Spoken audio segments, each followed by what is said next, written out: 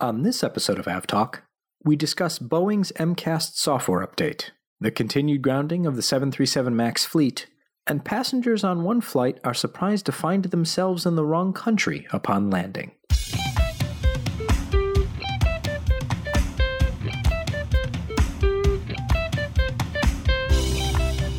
Hello and welcome to episode 54 of AvTalk. I am Ian Petchnick here as always with Jason Rabinowitz. Hello, Ian. Hello, Jason. How are you, sir? Good. How are you and your ailing computer today? My computer is ailing. I was ailing. I am less ailed, and I think everyone's on the rebound. How are you? I'm good. I know you're packing. Yes, I'm packing. moment. I'm off to Hamburg via Iceland tomorrow for the Aircraft Interior Expo next week. So I'm excited about that and already checked in, and I should probably pack at some point tonight. Well, I mean, the flight's tomorrow, so you've got plenty of time. Yeah, I don't have to go to work or anything, so you know. No, you have the hours between 7 and 7:30 a.m. to pack everything. Wait a minute. So you are off to Hamburg next week for, I always get this wrong, so Come on. give me the full conference title. The Aircraft Interior Expo, I think. So we did, I think, episode 3 from the 2017 AIX, and you're headed back this week, and there will be, what's on the horizon, and anything that we should look out for in the next episode? Don't know. We'll have to wait and see. All right. A teaser if there ever was one. Yes, very exciting. But I'm flying Icelandair on the way there and back. Not exactly all the aircraft we had planned, as one of the segments was on a 73 MAX 8, which is no longer in Icelandair or anyone's schedule. So it's been interesting, at least. So let's use that as a jumping off point to review what's happened in the past 2 weeks, because it has been 2 weeks. What did I say? It has been a long 2 weeks. Yes, it has been a long 2 weeks. The past 2 weeks have felt like maybe a month, maybe 2 months. I don't know. But let's start with today, I guess, and work our way backwards. We are recording the 27th of March. The 737 MAX fleet has been grounded for 2 weeks now. And today, Boeing provided an update to the media, its partners, the FAA, and obviously flight crews about the changes that it is going to make to the MCAS system, the system that has been most talked about. I think this is the most discussed aircraft system that I can ever remember, in popular press. Yeah, and it's something that no one really should have ever known about. Right. So the overview that Boeing gave today was high level, but also got into the details a little bit. So I'm just going to read a little bit from what Boeing put out today, saying what the changes have been. So they designed a software update for the MCAS system, which enhances the pitch stability of the airplane so that the 737 MAX feels like 737 next generation aircraft. So there's greater commonality and less difference between the two. We've talked about this at least in 3 episodes before, but it's for manual flight when the airplane's flaps are up and the aircraft is at an elevated angle of attack and in danger of a stall. So the MCAS system is designed to kick in at that point, and here are the changes. The flight control system will now compare inputs from both angle of attack sensors, and this has been something that investigators have looked at, pilots have questioned. There's been a lot of discussion about how this particular system only drew inputs from one of the angle of attack sensors. When the aircraft has more than one on board. Right. And so the update to the system will now take data from both sensors. And remember, this was one of the major contributing factors to the Lion Air crash, at least according to the preliminary report, because the angle of attack sensors disagreed. And since they were only taking data from one, they were taking erroneous data, and the aircraft thought it was at an angle of attack that it actually wasn't. So now, if the two sensors disagree by 5.5 degrees or more with the flaps retracted, the MCAS will not activate, and an indicator on the flight deck will display this alert to the pilots. And we'll get to that particular alert in just a second. If MCAS is activated in non-normal conditions, it will provide one input for each elevated AOA event. So one of the things that has been looked at here is that the MCAS activates over and over and over again, continually pushing the nose of the aircraft down. And this makes it kind of a struggle against the aircraft for the pilots. And that has caused issues with counteracting the MCAS activation. Number 3, MCAS can never command more stabilizer input than can be counteracted by the flight crew pulling back on the control column. The pilots will continue to always have the ability to override MCAS and manually control the airplane. So this is kind of along with the second thing to reduce the severity of the inputs that MCAS is providing to the aircraft. And then from there, they've also added some training and things like that. And they've also, and this will be training on computer simulations and things like that, as well as reviewing all of their associated materials that go along with that. They've also updated the flight deck displays. And we talked about this in the last episode with John Ostrower, how there were multiple indicators for pilots to see that were not standard across the MAX flight displays, but were optional. And those particular displays will now be given to the flight for the flight displays, and it's not an optional piece of equipment anymore, or not piece of equipment, but display anymore. Right, or at least some form of it, since there are multiple versions of it. One of them, I believe, was available in the HUD, the heads-up display. They're not making that retrofit to every customer, but basically a light that says the angle of attack instrumentation disagrees with each other. Correct. So those are the changes, and Boeing says that they put it through hundreds of hours of analysis, laboratory testing, verification in a simulator, and 2 test flights, including 1 in-flight certification test with the FAA. So that's being released shortly, given the FAA certification whenever that, I guess, comes, and hopefully comes soon. Today was also a very busy day on Capitol Hill with congressional hearings into a wide variety of things that relate to the 737 MAX, including some of the certification questions that have arisen kind of in the wake of the Ethiopian crash. But reading some of the reporting, especially Dominic Gates' reporting in the Seattle Times, this was a concern prior to the crash of Ethiopian 302. Yeah, there were definitely known issues that they had raised with Boeing directly before Ethiopian crashed, and they really didn't get any answers out of Boeing. And then, lo and behold, the issue that they were inquiring about caused another crash, unfortunately. Yeah, I just want to step back for a moment and say I think it's important to note that we don't know what role MCAS played, if any, for sure, in the crash of Ethiopian 302. But based on the statements from the French BEA and kind of the actions surrounding the investigation, there are similarities certainly to the flight paths of both aircraft, the Lion Air 610 and Ethiopian 302. But today in the congressional testimony, Robert Sumwalt, the chair of the NTSB, said that he expects a preliminary report to be available soon. That same sentiment was attributed to Ethiopian Airlines the other day, and they pushed back extremely hard.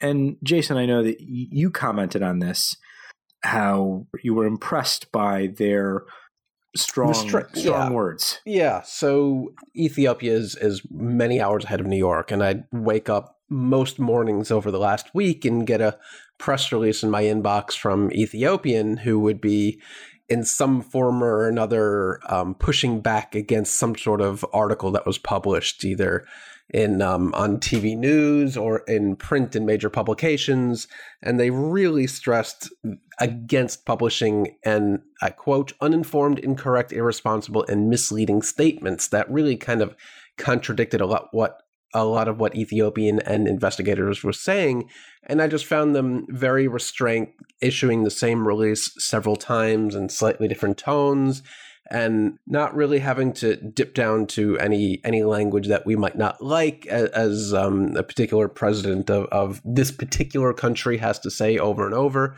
But they were very professional about it, and I've been very impressed with the way Ethiopian has handled this incident, aside from their CEO handling debris at the crash site on day one. But beyond that, they've been extremely impressive in handling this situation. Yeah, absolutely. I think that their team has done a very good job of kind of tamping down any speculation or attribution to them, especially their CEO, and saying things, and they're saying, no, you didn't actually say that, and we wouldn't have said that, and would never say that. And I thought that was very both forceful, but there's some restraint there, which I think is very good. Yeah, not an easy situation for them or anyone to deal with, but they've been doing it quite gracefully. So to kind of look back at the past 2 weeks, where it seems a bit closer to getting the 737 MAX fleet back in the air, but I guess only time will tell how long it will take for that software update to be made available, for the FAA to certify it. And does that mean that the aircraft can fly again? That's a question that I don't think anyone has been able to satisfactorily answer yet. Yeah, we just don't really know. The software fix what will bring the aircraft back. And at this point, just because Boeing releases a software update and the FAA gives it the okay, doesn't mean every other country in the world or airline is going to take that word at this point. I think the FAA has lost enough credibility during this incident that other airlines are going to be, or other countries rather, are going to be taking their own very close look at this. Yeah, I mean, Canada and the European Aviation Safety Administration have all said, not all, but both said, that they will individually look at their Boeing's work and decide whether or not the aircraft will be certified, which is a stark departure from previous, where if the FAA certified something that was good, and that was good enough for EASA and Transport Canada and things like that. So it'll be interesting to see how and when things come back. China was the first to ground theirs. So what are they going to do? Is the software fix going to be good enough for them, or are they looking for something else? I mean, and is the FAA going to let the plane fly again once the software? I mean, we don't have any indication that the software fix is or is not the thing that will get the fleet back in the air. Yeah, we just don't know at this point. But yeah, at some point, these aircraft are obviously going to have to get back in the air. You can't just not have 737s anymore. That's ridiculous. So they will be in the air at some point. Airlines are definitely hoping sooner rather than later, but some airlines have removed them from their schedule completely. Air Canada has removed the MAX from its schedule through the beginning of July and has made pretty serious schedule modifications. They've retimed flights. They've canceled entire transatlantic routes. Other airlines, like in China, they've removed it from their schedule entirely. So they'll have to, at some point, rework those back in. But there's a lot of work to be done still. So let's take a moment to talk about some of the effects of the grounding and how that's played out for certain airlines. You mentioned Air Canada with some of the structural effects on their schedule and retiming flights and having to move aircraft around. I know Sunwing has, I guess, Eastern Airlines now, 767s operating because they don't have the MAX aircraft. Chinese airlines have taken them out. Today, Southwest Airlines came out with their financial results, in which we learned that they're canceling, how many flights a day is it? Well, Southwest said they're canceling 2,800 flights due to the MAX in the first quarter, but it's overshadowed by 9,400 total in the first quarter, as Southwest already had some pretty serious mechanical and other issues it was working through this quarter. So the max we alluded to last episode, but didn't really have enough time to get into it.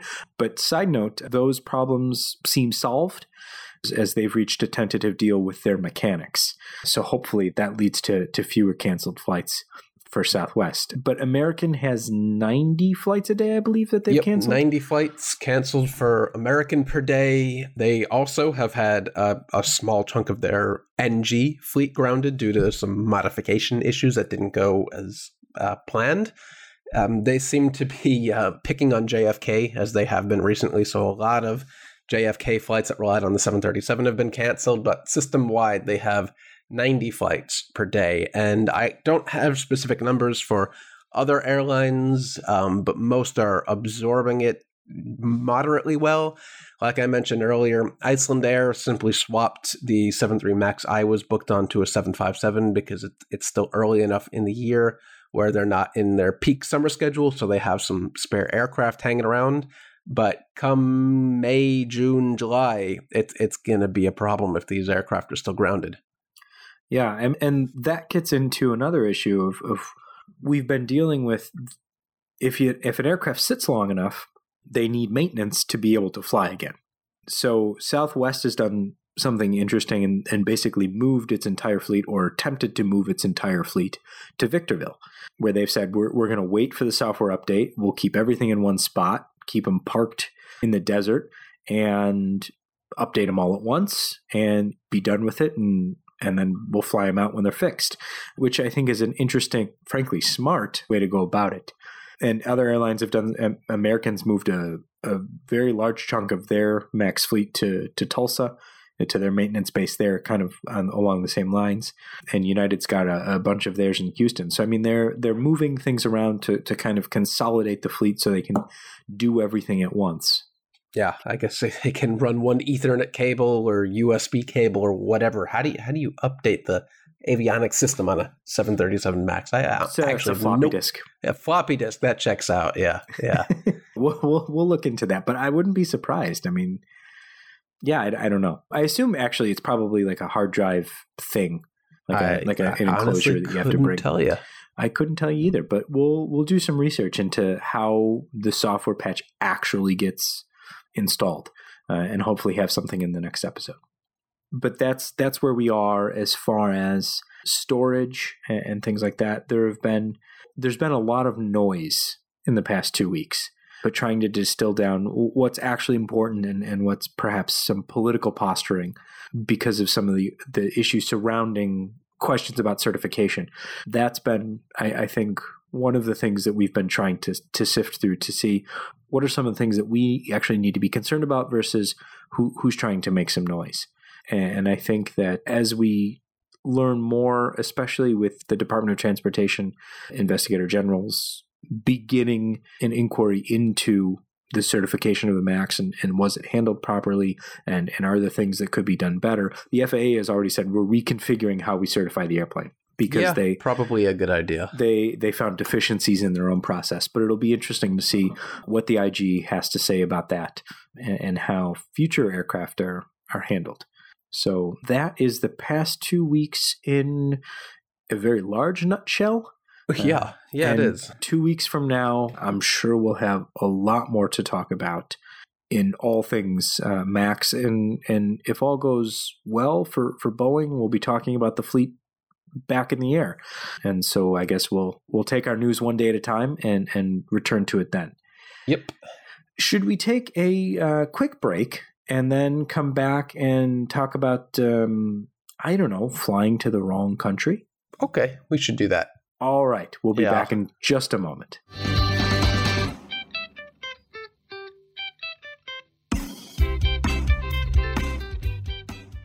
Welcome back, and we are off to Germany, England, Scotland. I don't know. Nobody's quite sure. Let's figure it out. Somebody sent me a BBC News article the other day that said, plane flies to wrong country. And I thought, that can't be true. That's probably a diversion in there. Oh, they're making it too dramatic. No, they flew to the wrong country. Or rather, they never left the country. Yeah, and so there's a flight. It's a British Airways flight number operated by WDL Aviation on a 30-year-old BA, an Avro. And so that was just great to start with. And so they're supposed to be flying from London City to Dusseldorf. And they didn't. Everybody gets on the plane. Pilot says, "Hey, how you doing?" Flight attendants say, "Can we get you something to drink?" They fly for a while, and they land, and the pilot says, "Welcome to Edinburgh." Huh? And everyone's like, "You're funny. This pilot's funny." And then it turns out that they were actually in Edinburgh, not in Dusseldorf, and they messed up. Yeah. So apparently everyone thought they were going to Dusseldorf except the pilots, because the flight plan that they had been handed was indeed for Edinburgh. So it wasn't like they knew they were supposed to go to Germany and decided to go elsewhere. Somewhere along the way made a wrong turn. The pilots genuinely thought this was a flight to Edinburgh. And unfortunately that paperwork was wrong, wasn't it? I pulled up the flight plan, and it was filed correctly to Edinburgh. It was filed incorrectly at all, but the flight plan that was actually filed was filed correctly. So, I mean, the pilots didn't do anything. There's video, and we'll put it in the show notes, that a passenger recorded, and the pilot's talking. He says, "So nobody for Edinburgh? Nope.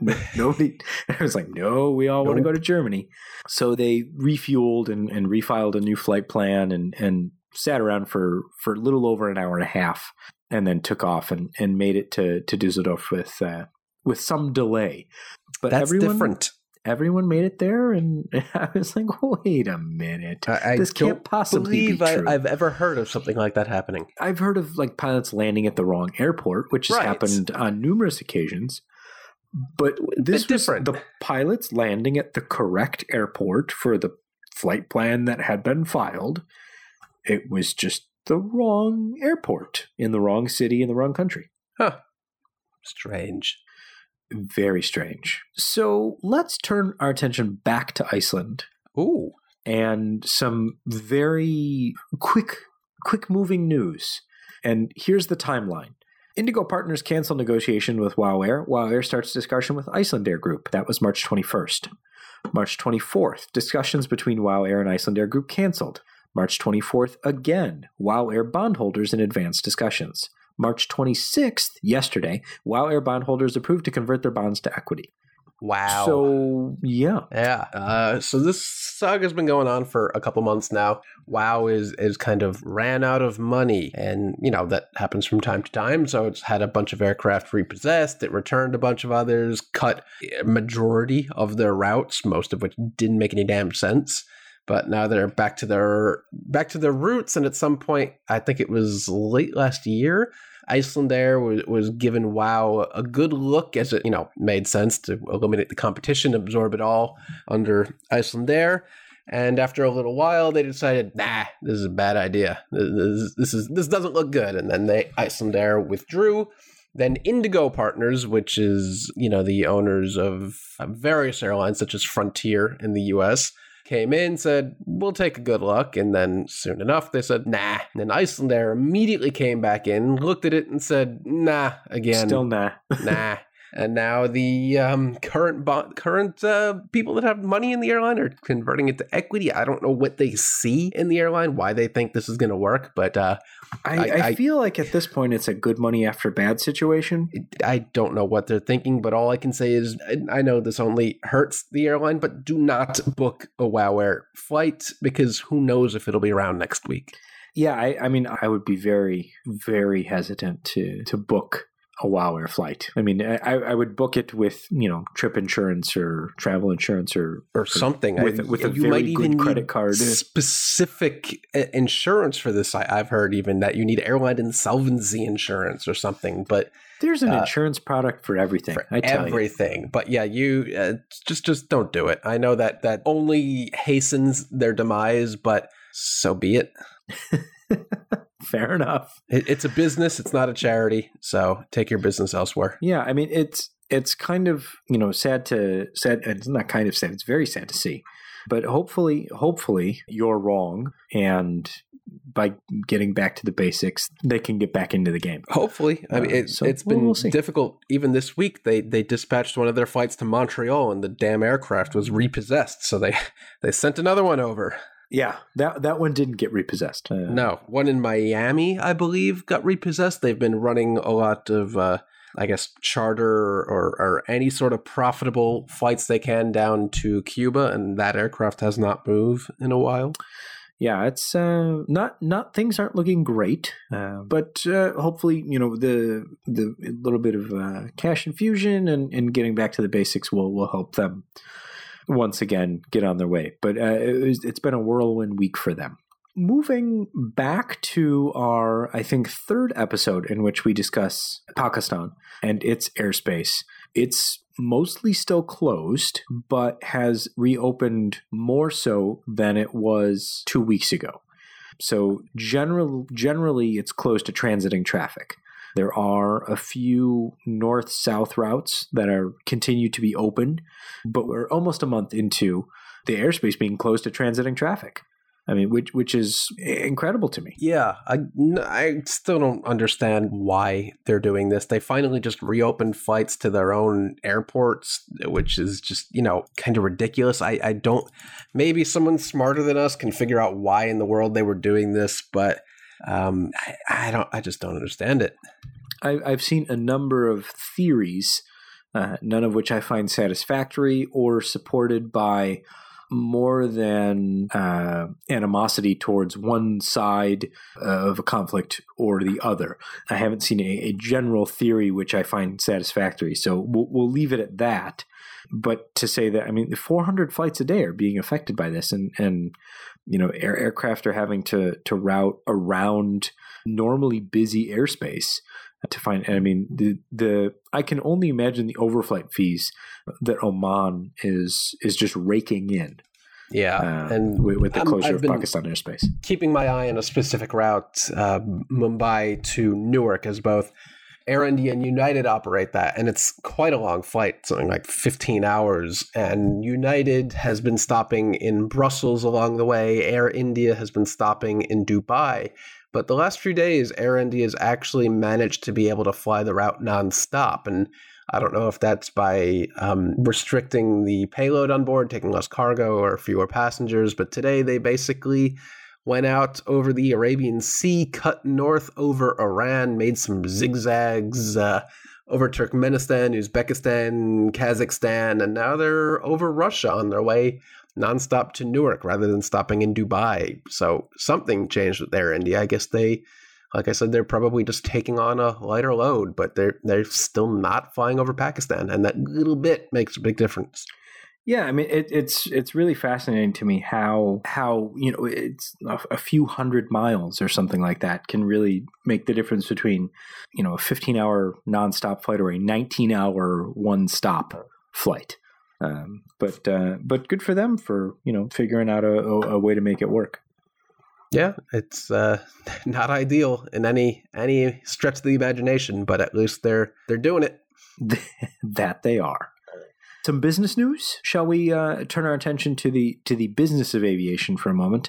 Cathay Pacific is in the process of buying Hong Kong Express in a move that I think a lot of people saw coming.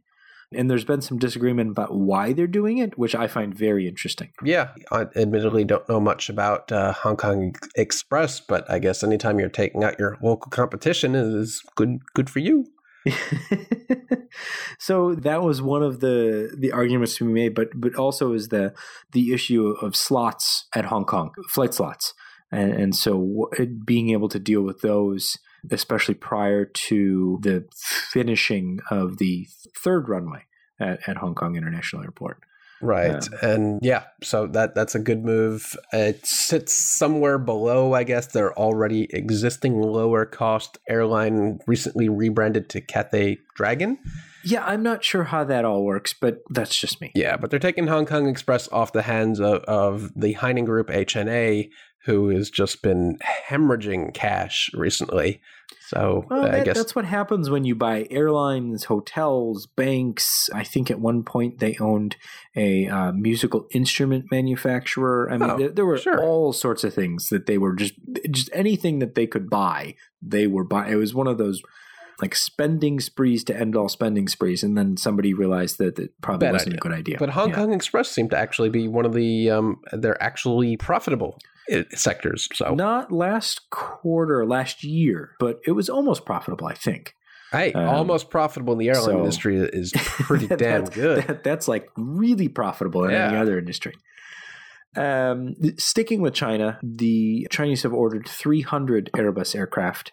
The order itself, the announcement of the order kind of was billed as a new order, but the order had kind of been, it's like priced into the market, kind of an expected thing to happen, but interesting nonetheless. We are going to have, in our next episode, a larger conversation. We're going to bring Gavin Orbeloff back, who is our resident numbers guy, who knows much more about aircraft financing, leasing, purchasing, fleets, all that fun stuff than Jason and I ever will.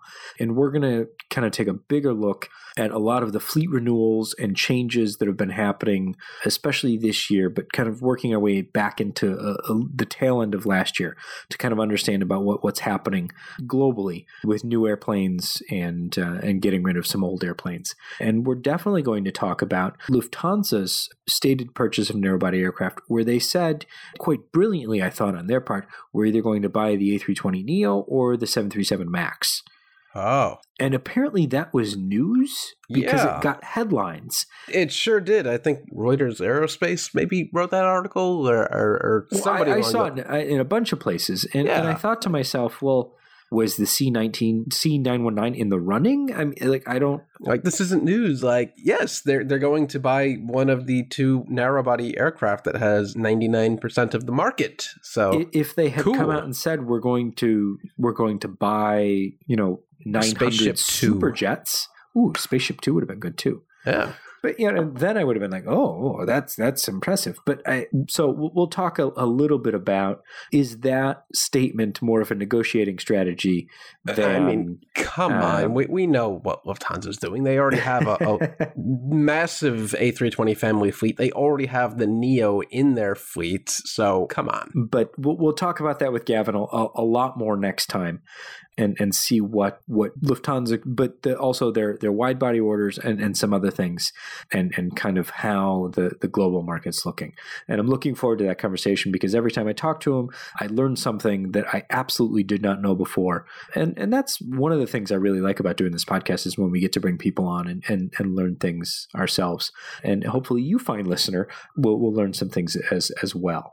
What else should we? Oh, all of the BA liveries are done. They're done. All four of the retro liveries are rolled out and flying. And I have to say, they did a very nice job. They did. So let's sum it up. We have the Landor livery. We have the Landor, yes. We have the BEA. Yes. We have the BOAC. Yes. And what's the fourth Negus one? That's it. That's the one. Which is your favorite? I've only seen one of them in person, and I feel like I should see them all in person before I really, really pass judgment. So, Bia, if you want to bring me, in to kind of look at all four of them together, that would be fine. But so far, I think my favorite is the Landor. Yeah, Landor looks really, really good. I like all of them, and I like some of the kind of stylistic choices they made given the constraints of the aircraft they were working with. Like the BEA, you don't have the full red wings, but they kind of gave a nod to that. Yeah, but they painted the underside of the wing red. But I really like the BOAC and I really like the Landor. The Negus I like, but it's fourth on my list there. Yeah, so I haven't been able to see any of them in person yet, but a family portrait of all four in the same place at the same time. However, I think we're due for that. Yeah, however unlikely that may be, because those aircraft are all over the place all the time, that'd be really cool. It could happen and should happen. It could. So I was thinking about this today, and I think I'm going to try and put together maybe a blog post or something. But airlines that have kind of groupings of special liveries. So like, BA has their heritage fleet now. American Airlines has their heritage liveries. Iceland, I'll call Icelandair's special liveries kind of a grouping just because. All two? Yeah, well, three. Is it three?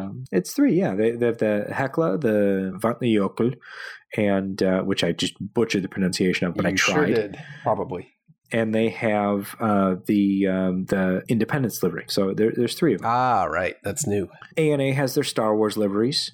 ANA will soon have their A380 liveries. Their second A380 was painted. Their first one was delivered this week. So I guess we're on track for a May entry into service. So that should be fun. Air New Zealand's All Blacks collection. United's got 2 retro liveries. Lufthansa has 2 retro liveries at this point, I think, still. They have the 747 and the A321, and then all of the AirAsia fleet. Don't forget about JetBlue. Probably has like 20 at this point. Yeah, and I was debating whether or not to include JetBlue because it's kind of like a frontier situation. Yeah, they have where each livery is kind of. They also have a ton unique. Of specials, and also don't forget the faux retro. Right. There's that, and so it's also like Norwegian. Like, are all of the iconic tail people? Is that a special livery, or is it just we put iconic tail people? Iconic tail people is the name of Jason and my new band. That's true. Anyway, does Air Canada still have its retro? That's thinking about. So if you have some favorites, we would love to hear about those. If you've got a particular favorite special livery, I know special liveries are something people are very passionate about. And personal for various reasons. I know a lot of people were excited about the various British Airways liveries because they had family that worked for the airline, or they had worked for the airline, or that's why they got into aviation, or that was their first trip, things like that. So we'd love to hear what you all find to be a great special livery or something that you get excited about. Podcast at fr24.com, and we'll kind of compile some of those into a future post where we can kind of look at some of the groupings and maybe turn it into a contest or something. So we'll see about that. So I think that was all we really had as far as the heritage liveries. But I wanted to come back to ANA for just a quick second to talk about their A380s. The second one has been painted, the first delivered, and Jason and I are considering rafting from the U.S. over to Hawaii, across the ocean to Hawaii to fly on that. So we'll keep you posted on that. I'm trying to convince Jason to row with me to Hawaii. I actually looked at booking a couple weeks ago, booking one of the first flights out of either Tokyo or Honolulu for ANA's A380, and is completely sold out. Are we surprised? No. The Japanese are particularly amazing when it comes to av geeking and plane spotting, so that flight is unsurprisingly completely sold out. But there will be more options, and I would love to see a family photo of all 3 of those A380s when they're finally together. Yeah, I'm sure that'll happen soon. We did see a photo today of the first 2 Beluga XLs together. So that'll be fun to see when they have the full complement built and finally flying. Still find that plane creepy looking. Well, the second one doesn't have the weird staring eyeball. Yeah, I still don't understand how they designed that. Yes, it does. Does it? Yep. Oh. Yep. Sorry, they both have it. I saw it head on, and I got excited because I didn't see it, but. Yeah, okay. The new one has it too. It's just as creepy looking. This new plane is just as creepy as the old plane. Yep. Oh, well. Number 2's got it. Actually, number 2's got a number 2 on its forehead. Number 1 doesn't. That's odd. That's because it's number 1. I guess so. Doesn't need a number 2. How do you know it's number 1? Well, it doesn't say number 2. There you go. See, problem solved. Excellent.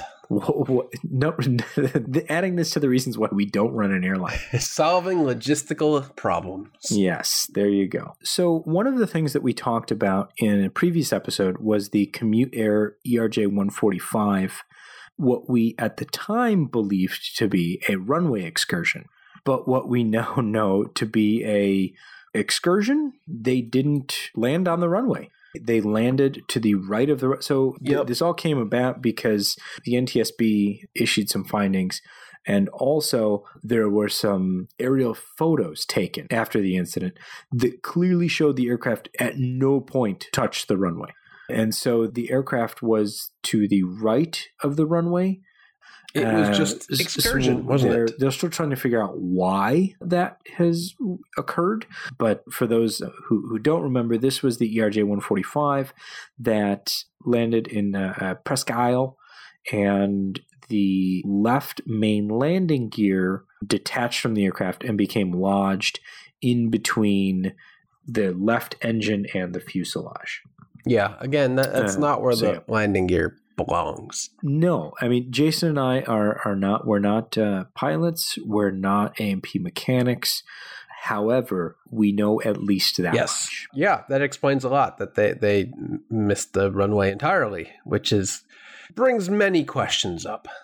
Yeah, so certainly the NTSB is looking into that to figure out why they were so misaligned and missed the runway completely. And we'll keep an eye on that one, if only for the sheer oddity of this situation, how it devolved from a simple runway excursion to that landing gear isn't supposed to be there to no, in fact, they just landed completely off the runway. Yeah, surprisingly, I guess, little damage considering they didn't land on a runway. Yeah, no, it's and in quite the depth of snow. That will be a very interesting report to read when it eventually comes out.